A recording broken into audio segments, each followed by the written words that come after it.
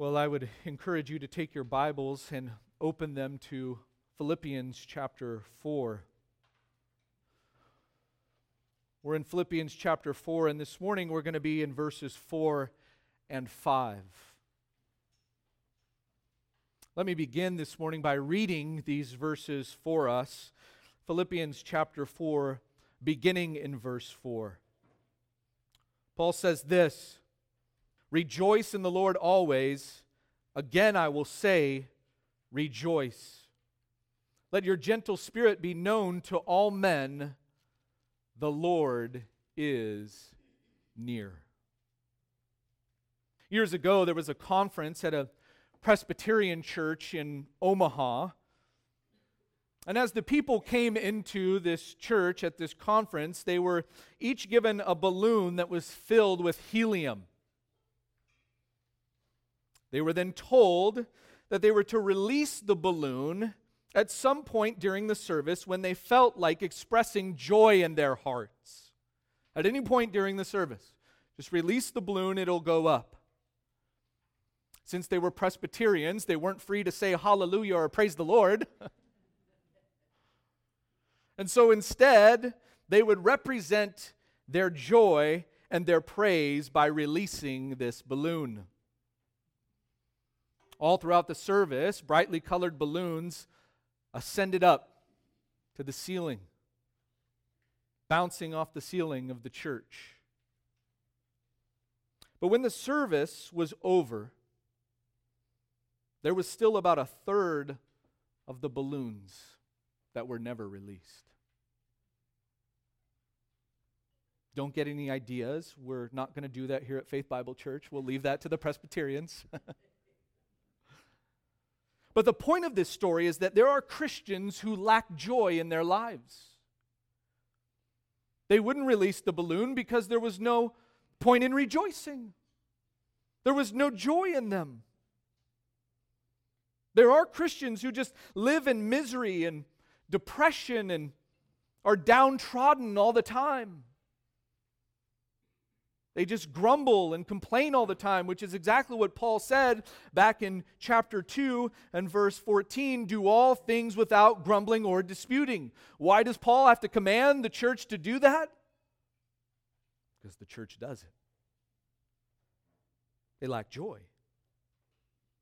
And the reason why many Christians lack joy is because they don't understand the command to rejoice. In fact, look at verse 4 again and notice what Paul says there. Paul says twice here that the church at Philippi, these believers are to rejoice. He says, "Rejoice in the Lord always. Again, I will say, in case you didn't get it, rejoice." Rejoice. And as we already know, joy is a major theme of this letter of Philippians, right? It's a major theme. In fact, this is not the first time that Paul has commanded the church to rejoice. Look back at chapter 2 and verse 18. Notice what Paul says there. In chapter 2 and verse 18, he says, "You too, I urge you, rejoice in the same way and share your joy with me." Paul was speaking in this context about being a living sacrifice unto the Lord and rejoicing in whatever circumstance the Lord had him in. And he wanted the church at Philippi to rejoice with him.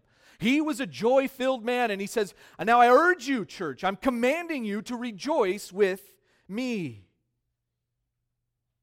He wasn't grumbling. He wasn't complaining. In fact, he had a lot to grumble and complain about being in prison, right? But he didn't do that. He wasn't depressed because of the circumstances in his life not going the way he wanted them to go. In fact, things weren't going well for Paul at all from a human perspective, being in prison.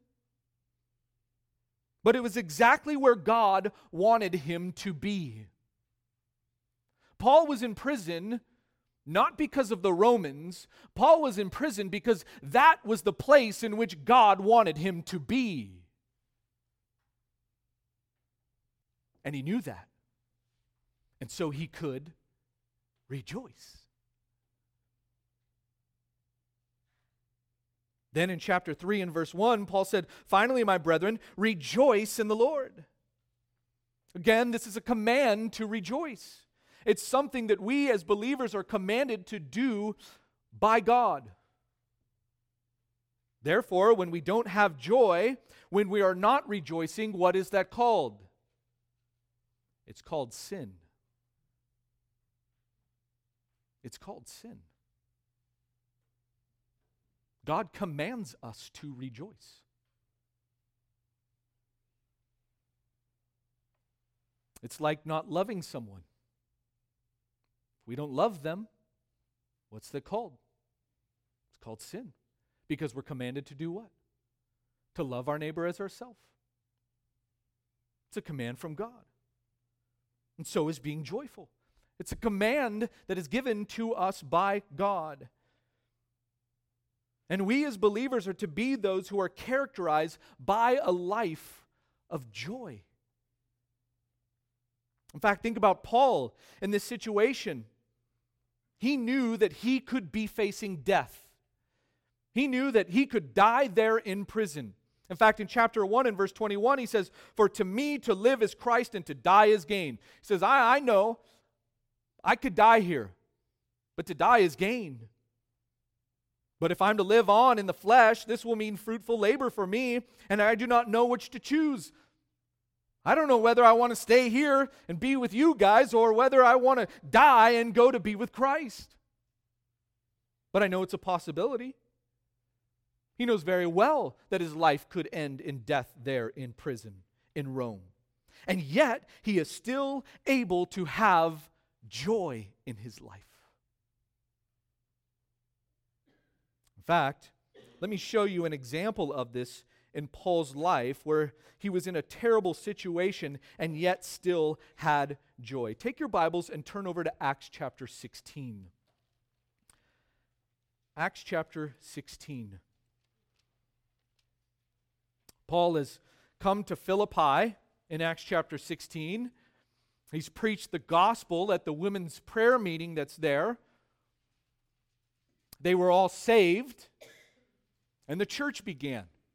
The church began from a women's prayer meeting there in Philippi. Paul then continues to preach the gospel in Philippi along with Silas, who was with him. But they were eventually thrown in prison for supposedly upsetting the city. And notice what it says in Acts 16 and verse 22. It says, "The crowd rose up together against them." It's Paul and Silas. "And the chief magistrates tore their robes off them and proceeded to order them to be beaten with rods. When they had struck them with many blows, they threw them into prison, commanding the jailer to guard them securely. And he, having received such a command, threw them into the inner prison and fastened their feet in the stocks. But about midnight, Paul and Silas were praying." Notice this. In verse 25, they were praying and singing hymns of praise to God, and the prisoners were listening to them. These guys were just beaten with rods, thrown into the inner prison, and shackled there in the inner prison. And what do? Paul and Silas, they begin to pray and sing hymns of praise unto God. Now, that's not something that most people would do, right? Get beaten, thrown into prison, and start singing hymns of praise? Most people wouldn't do that.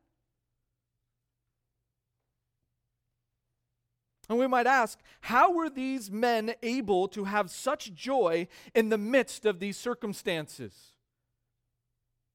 How could these men, after being beaten, thrown into the prison, and shackled there, how could they still have joy and pray to God and sing out in praises unto Him? How were they able to do that? Well, I'll tell you in just a minute. But before I tell you, turn back to Philippians chapter 4. Turn back to Philippians 4. And let me quickly remind you of what Paul's been talking about so far in this chapter. If you remember in Philippians 4:1, Paul commands the church and he says, "In this way, stand firm in the Lord, my beloved." And remember, we asked the question, in what way? You tell us, in this way, stand firm in the Lord. Okay, in what way? Well, in this way, it looks back not only to verses 17 through 21 in chapter 3, but also to the verses that follow after verse 1. In this way. In this way, you are to stand firm in the Lord, my beloved. And last week, we looked at Paul's urging of Euodia and Syntyche to live in harmony in the Lord. Syzygus was commanded to help these women to be united so that the church could stand united. And so part of standing firm in the Lord is being united in the Lord. In this way, you stand firm in the Lord when you are united together in the Lord, when you're living in harmony in the Lord. And now, this morning, we're going to see here in verses 4 and 5 that there are two more ways in which the church is to stand firm in the Lord. Not only do we stand firm in the Lord by living in harmony in the Lord, but two more ways in which we stand firm in the Lord. So, as we look at these two verses, these two more ways in which we stand firm in the Lord, these two ways are this. First, be joyful in the Lord. We see this in verse 4. Be joyful in the Lord. And then second, be gentle with all men. We see this in verse 5.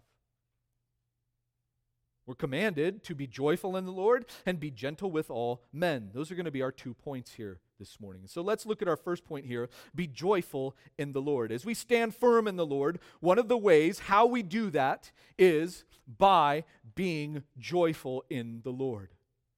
Look again at what Paul says there in verse 4. Rejoice in the Lord always. Again, I will say rejoice. Both of those words, rejoice there, are imperatives in the Greek. That is, they are commands.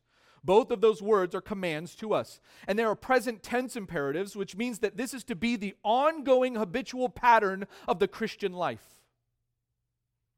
We are to always be living joyfully. Always rejoicing in the Lord. And as he writes this to the whole church, commanding all of them to rejoice, it's something that begins where? With each individual. In our own individual hearts. That's where that rejoicing collectively together as a church, it begins when each one of us personally are rejoicing in our own hearts in the Lord. Now, if this is a command to rejoice always, then can we just walk up to someone and tell them, you must rejoice? And they have to obey that? As if they can just turn this joy on and off? Oh, it doesn't look like you're having joy. Rejoice. Oh, okay. Is that what Paul means here? I mean, we would look at this and we would say, okay, there's a command that is given to rejoice. How can Paul just tell someone to rejoice and then they just have joy? Well, we must remember that joy is not dependent upon our circumstances, right? Joy is not something that's dependent upon our circumstances. Happiness is. Happiness is dependent upon circumstances that you're in. People are happy when they go to Disneyland. They're very happy because the circumstances around them allow them to forget about life and just have fun. Now, even at the park in Disneyland, they might get into a circumstance in which they have to wait in a long line and they're no longer happy, right? But then they get to the front of the line. Oh, I'm about to get on this ride, so guess what I can do? Be happy now.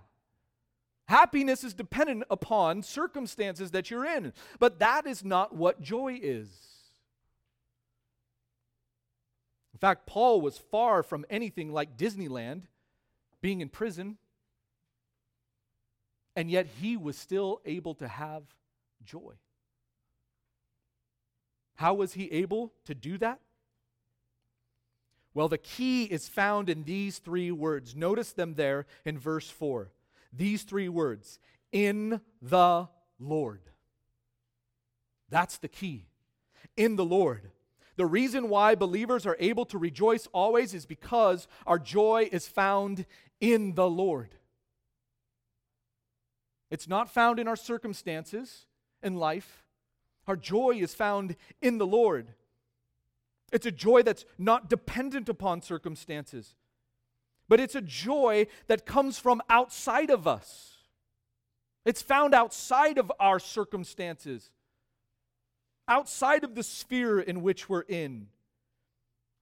It's a joy that is anchored. It's a joy that is grounded. It's a joy that is firm. And it's a joy that we have because of what we know to be true about the Lord. Now, what is it that we know about the Lord that would cause us to rejoice? Let me give you 4 of them. 4 truths about our Lord that should cause us to rejoice. Again, not dependent upon our own circumstances, but something outside of us, right? Let me give you these 4 truths about our Lord that should cause us to rejoice. Truth number 1, He is sovereign. He is sovereign. Isn't it good to know that as we look around at our world today, that our God is sovereign?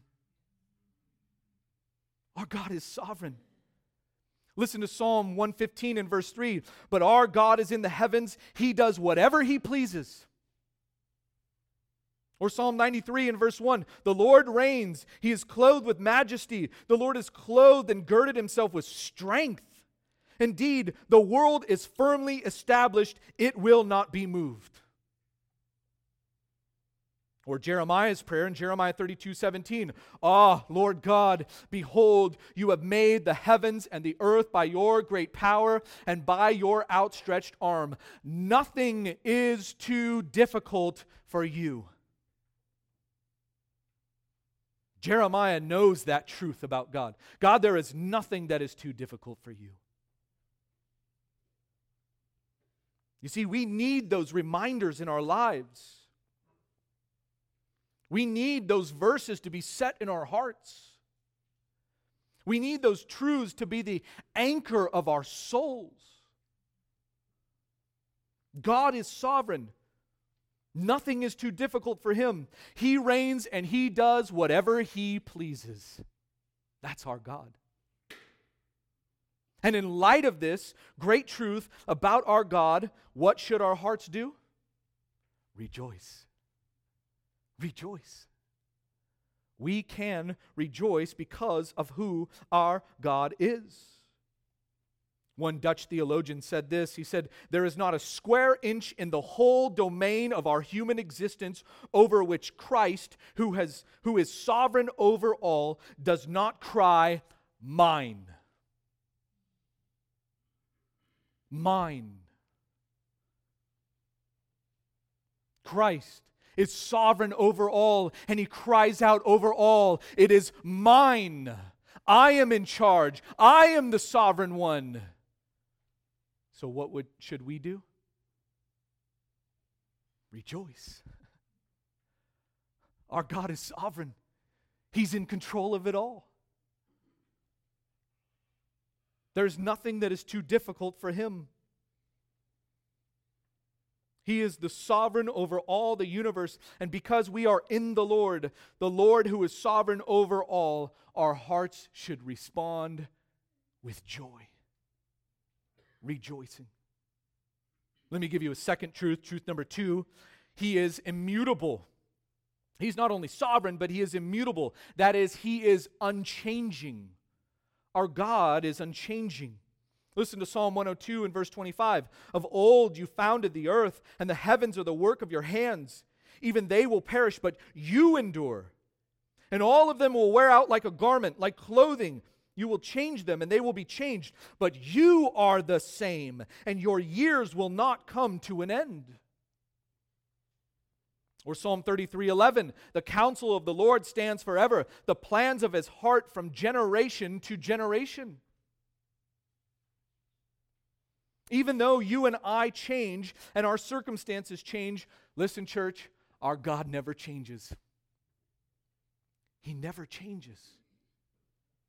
He is from all of eternity the same yesterday, today, and forever. He's unchanging.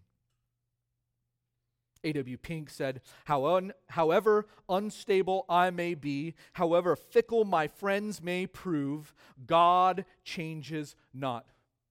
Your friends will let you down. Your friends are going to come and they're going to go. Your friends are going to bring you happiness and sadness. But he says, God changes not. If he varied as we do, if he willed one thing today and another tomorrow, if he were controlled by impulse, who could confide in him? Pink goes on and he says this, but all praise to his glorious name. He is ever the same. His purpose is fixed. His will is stable. His word is sure. He's an unchanging God. Our God does not change. And because our God does not change and we are in him, that should cause our hearts to rejoice. To rejoice. He's the same God of yesterday. The same God today and the same God forever. He does not change. And no matter what the circumstances are around me that are changing, my God never changes. He doesn't change. And for that, my heart can sing praise and rejoice, right? We can rejoice in that. Let me give you a third truth. Truth number 3, not only is he sovereign and immutable, but number 3, he is my Savior. He is my Savior. If you are in the Lord, then God is your Savior. Our God is our Savior, and you know him to be a saving God. In fact, Isaiah 43:11 says, even I am the Lord, and there is no Savior besides me. None. He's the Savior. Jude says in Jude 25, to the only God our Savior, through Jesus Christ our Lord, be glory, majesty, dominion, and authority before all time and now and forever. Amen. Jude is just ringing out in praise and glory and majesty for who our God is, that he is a Savior of sinners like us. All glory and majesty belongs to our God. In fact, Mary even rejoiced over this fact in Luke 1:47 when she says, and my spirit has rejoiced in God my Savior. Her heart was filled with joy because she knew that she was pregnant with the Messiah, the Savior who was to come to save the world from their sins. And what does she do? In knowing that and understanding that, it causes her heart to rejoice. To rejoice. In Luke 10, after the 70 came back with joy because the demons were subjected to them in Christ's name, that is, the 70 were sent out and they were given authority over the demons, over the spirit world, and they were commanding demons to come out of people, and they came back to Jesus and they were filled with such great joy. Wow, even the demons listened to us because we commanded in your name, Jesus.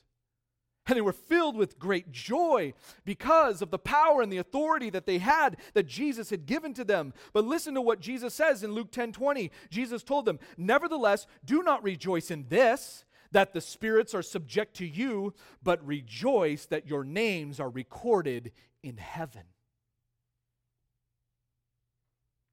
That's what should bring us great joy. That our names are written in the book of life. In fact, isn't that what Paul just told the Philippians back in verse 3? Where he talks about Euodia and Syntyche and Syzygus, this true companion, and Clement, and the other fellow workers. Notice at the end of verse 3, he says, whose names are in the book of life. Your names are written there. Listen, church, your name is written in the Lamb's book of life. And no one can come and erase it. It won't ever be erased. Because God put it there. Because He saved you. He's a saving God. And Jesus says, that is what should cause your heart to rejoice.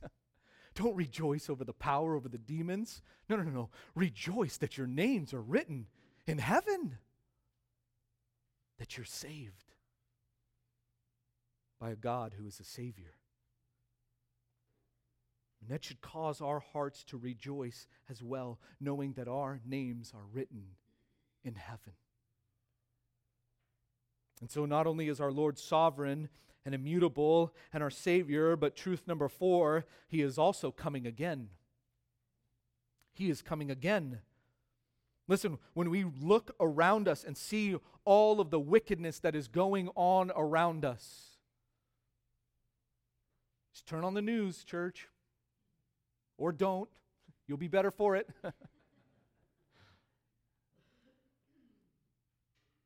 But you could turn on the news and you just see the wickedness that is going on all around us. And yet we can be confident that our God, the Lord Jesus Christ, is coming again and He will make all things right. He's going to make it all right. Don't worry, church. We don't have to make it right. He is going to. Our job is just to go and make disciples, to go out and preach the gospel. Jesus is going to come again, and He's going to make it all right. He's going to judge all of the wicked, and they're going to get exactly what they deserve. We don't have to worry about that. Jesus is coming again, and He's going to take care of all of it. And not only will He do that, but He'll also take us home to be with Him. And if that doesn't cause your heart to rejoice, I don't know what else does. Because the very fact that our God, that Jesus is going to come again and He's going to take us home to be with Him forever, oh, that should cause our hearts to rejoice. Our hearts should burst forth in joy, knowing that that is our future. Remember, that's what Paul wanted the Philippians to be reminded of. Back in chapter 3 and verse 20, he says, for our citizenship is not in this world, not on this planet. Our citizenship is in heaven, from which also we eagerly wait for a Savior, the Lord Jesus Christ, who will transform the body of our humble state into conformity with the body of His glory by the exertion of the power that He has even to subject all things to Himself. He has all power in heaven and on earth, and He's going to come back this next time as the judge, not as a Savior, but as the judge, and He's going to make everything right. And all of those who are in Him, who are in the Lord, who believe in Him, all of those will be with Him forever. That's glorious truth that should cause our hearts to burst forth in joy. In 1719, Isaac Watts wrote the hymn, Joy to the world, the Lord is come. We sing that every Christmas looking back to the first coming of Christ. But we can also sing joy to the Lord, joy to the world, the Lord will come. Because the truth that He could come at any moment ought to cause our hearts to burst out in joy, right? In fact, isn't that what we sang here this morning? Rejoice, the Lord is King. In that first hymn that we sung, the fourth stanza there, rejoice in glorious hope, for Christ the judge shall come and take His servants up to their eternal home. Lift up your heart, lift up your voice, rejoice. Again, I say, rejoice. Rejoice, church. Christ is coming again. And He'll come to take us home to be with Him. And so those are 4 truths that are anchors for our souls and ought to cause our hearts to rejoice. You see, if your joy is tied to whether or not you're having a good or bad day, your joy will be all over the place, right?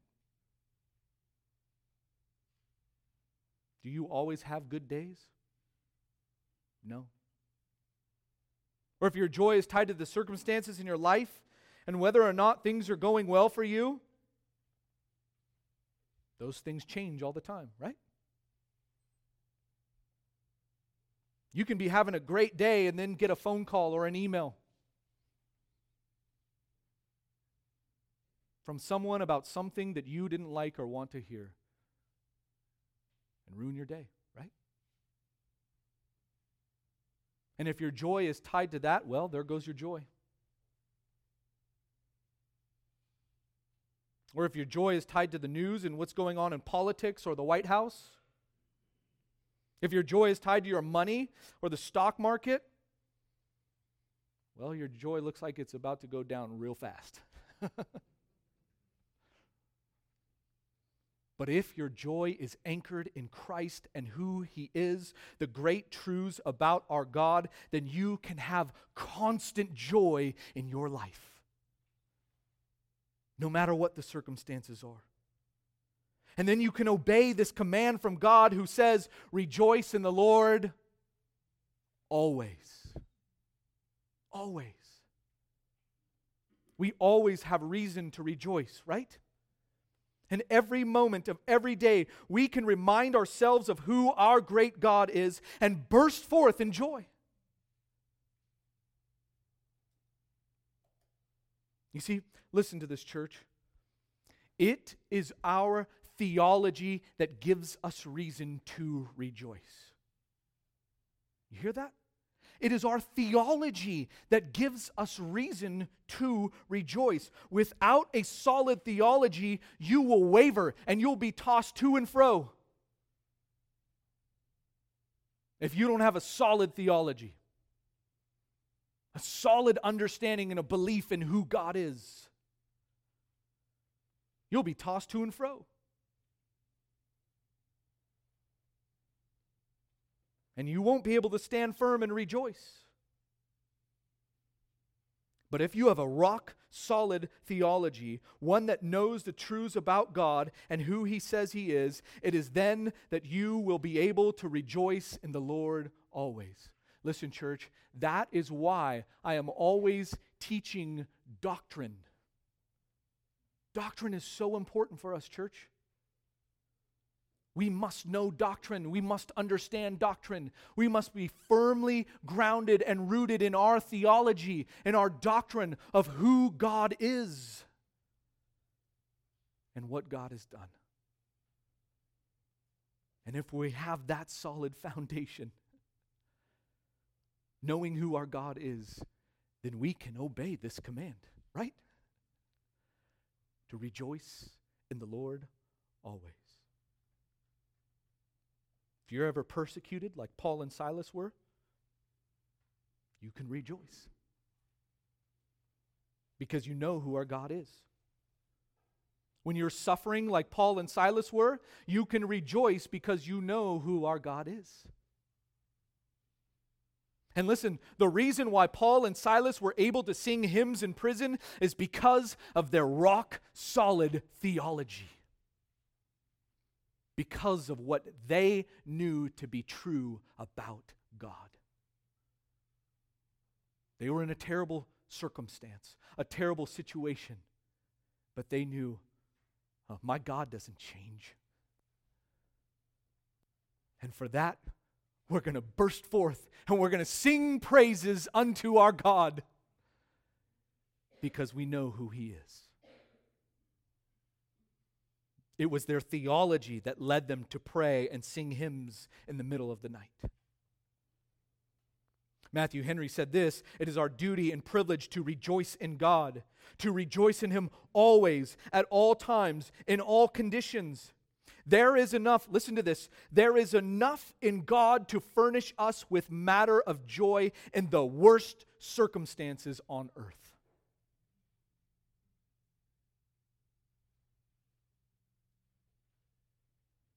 And rejoicing is so fundamental for the follower of Christ that Paul has to repeat it again. Again, I will say, rejoice. If you didn't get it the first time, well, let me tell you again. That's how Christians are to be living their lives, with joy. A second time, Paul gives this command to us. But notice the future tense of what Paul says here. He says, I will say. See that there? Again, I will say, rejoice. That is, Paul will always remind the church to rejoice. There was never a time in the life of a believer where Paul would tell them, okay, well, your circumstances are too bad, so hey, don't worry about rejoicing. He would never say that. Never. No, Paul is essentially saying here, if you ever come and ask me what I should do in the midst of a trial or difficult circumstance, I'm going to tell you, rejoice. You want to come and get wisdom from me in the difficult circumstance that you're going through? Hey, just be ready. You know what I'm going to tell you? Rejoice. Just rejoice. And as we all individually rejoice in the Lord, then collectively we will be a joy-filled church united in our joy in the Lord. Amen? And we'll be able to stand firm in the Lord as we stand united and joyful. And so we must be joyful in the Lord. Paul continues on then in verse 5, and he gives another command, which leads to our second point, point number 2, be gentle with all men. Look at what Paul says there in verse 5. He says, let your gentle spirit be known to all men, the Lord is near. Now, this is a command just as rejoice is a command. And what Paul is saying here is, let this be known. And what is it that is to be known? He says, your gentle spirit. Your gentle spirit. Now, this word in the Greek for gentle is the word epikes, and it's a difficult word to translate. It's not the same word that we looked at last week in Ephesians 4:2 for gentle. Remember when we looked at that last week, that word gentle that's there? It's not the same word. This is a different word, but a word that's not easily translated. In fact, the ESV translates this word as reasonable. That word gentle there, they translate it as reasonable. The Holman Christian Standard Bible translates it as graciousness. The NIV translates it as gentleness. The Legacy Standard Bible translates it as a considerate spirit. The NASB 97 edition translates it as forbearing spirit, and the King James Version translates it as moderation. Then you get to the Amplified Bible, which says it this way: let your gentle spirit, your graciousness, unselfishness, mercy, tolerance, and patience be known to all people. They just packed it all in there.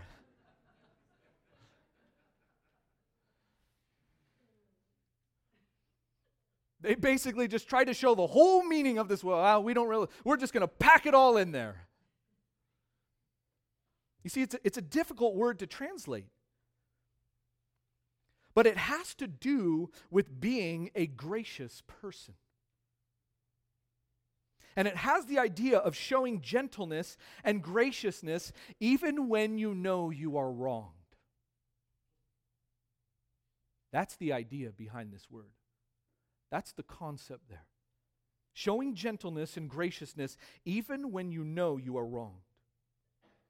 One commentary defines it this way: a humble, patient steadfastness which is able to submit to injustice, disgrace, or maltreatment without hatred or malice, trusting God in spite of it all. It's the gentleness that Christ showed when he was being mistreated by the Jews and the Roman soldiers.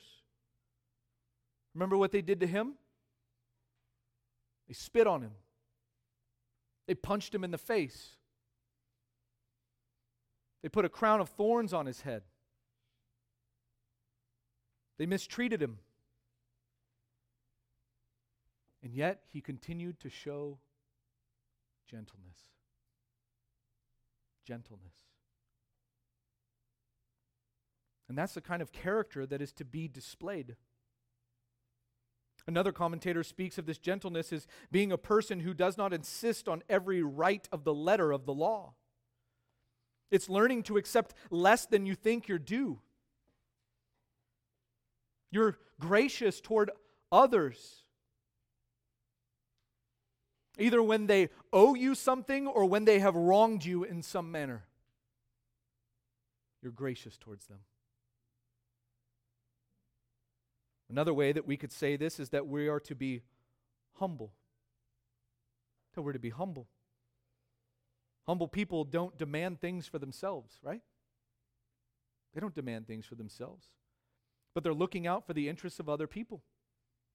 Going back to Philippians 2, right? And notice that this is not something that is to be practiced just among fellow believers. But notice what Paul says there. He says, be gentle to who? To all men. To all men. This means it goes even outside of the church. Not just within the church walls, but even outside. When the world mistreats us or wrongs us in some manner, we're not to retaliate and get back at them. But we're to be gentle and gracious towards them and submit to the mistreatment without hatred or malice towards them. And what do we do? Through all of that, we entrust ourselves to who? To God. And we act out in a winsome manner. That's what Paul is after here. Another way we could say this is to say what Paul said back in chapter 2 and verse 5. Have this attitude in yourself, which was also in Christ Jesus. He was gentle and he was winsome. That's the attitude we're to have. He didn't retaliate and wrong those who wronged him, but he was gracious and gentle. And that's to be our attitude as well. Listen, we're to reach out to the world with the gospel because that is their greatest need, right? And we're to go and preach the gospel to the world. We're to go and tell them about the greatness of our God and who He is. And we're to tell them that they are sinners who've sinned against a holy and righteous God. And then we tell them what Christ has done so that they could be saved from their sin. What God did for them. That Christ came and He lived a perfect life and He died on a cross and was buried and rose again on the third day. And we command them to repent of their sin and believe in Christ. And tell them that if they do that, they have the promise of eternal life. That's the gospel message. That's what we are to preach to the world. And we do all of that with a gracious and gentle heart, a winsome heart, to win them to Christ. Speaking the truth in love. Never returning evil with evil, but showing humility and patience with them as we desire to win them to the Lord. Now, all of this encompasses what it means to stand firm in the Lord. This is what it means to stand firm in the Lord. It's in this way. What way is that? We stand united, always rejoicing and full of graciousness for the lost, so that they might be won to Christ. Now, notice that last sentence there in verse 5. The Lord is near. It's interesting that Paul says this here. Right? I mean, even reading through this, all of a sudden you just go, let your gentle spirit, okay, there's command, let your gentle spirit be known to all men. The Lord is near. Why does Paul put that there? Why does he put that sentence there? There really is not a connection grammatically. If you were to look at the grammar of this, there's not a connection grammatically as to what was just said previously or what comes after it. Even commentators dispute what Paul is talking about here. Is he urging them to be gentle and gracious and humble with outsiders because Jesus is near? Is he talking about the nearness of Christ's return? As he talked about back up in chapter 3, at the end of chapter 3? Is he talking about the nearness of Christ and that Christ is living in us? That nearness, a nearness of space in which Christ said, I will never leave you nor forsake you. Is he tying it in with verse 6 about not being anxious about anything? What is Paul talking about here? Well, come back in 2 Sundays and I'll tell you what Paul is talking about here. Let's pray. Father, we thank you so much for the joy that we have in Christ because of who you are. You are our great God. You are our glorious Savior. You are sovereign over all, and you never change. And Father, we thank you for the promise of Christ who is coming again, that he will come again to take us to be home with you for all of eternity. Lord, help us to be believers who are always rejoicing in you, never looking to the circumstances around us, but always keeping our eyes fixed upon Christ, the author and redeemer, the Savior of the world. Lord, I pray for anyone who's here this morning who doesn't know you, who doesn't know you as their Savior. Father, I pray that you would grant them repentance and faith, that you would remove the scales from their eyes, that you, God, would give them life. And I pray that they would realize and recognize their sin and how their sin has separated them from you, a holy and righteous God, and that they would run to you, begging for mercy, and that, God, you would grant them that mercy and the promise of eternal life. Father, help us to leave from this place here this morning rejoicing in you. And as we rejoice and live our lives for you, may we do it all with a gentle spirit. We pray all of this in the name of our Savior, Jesus Christ. Amen.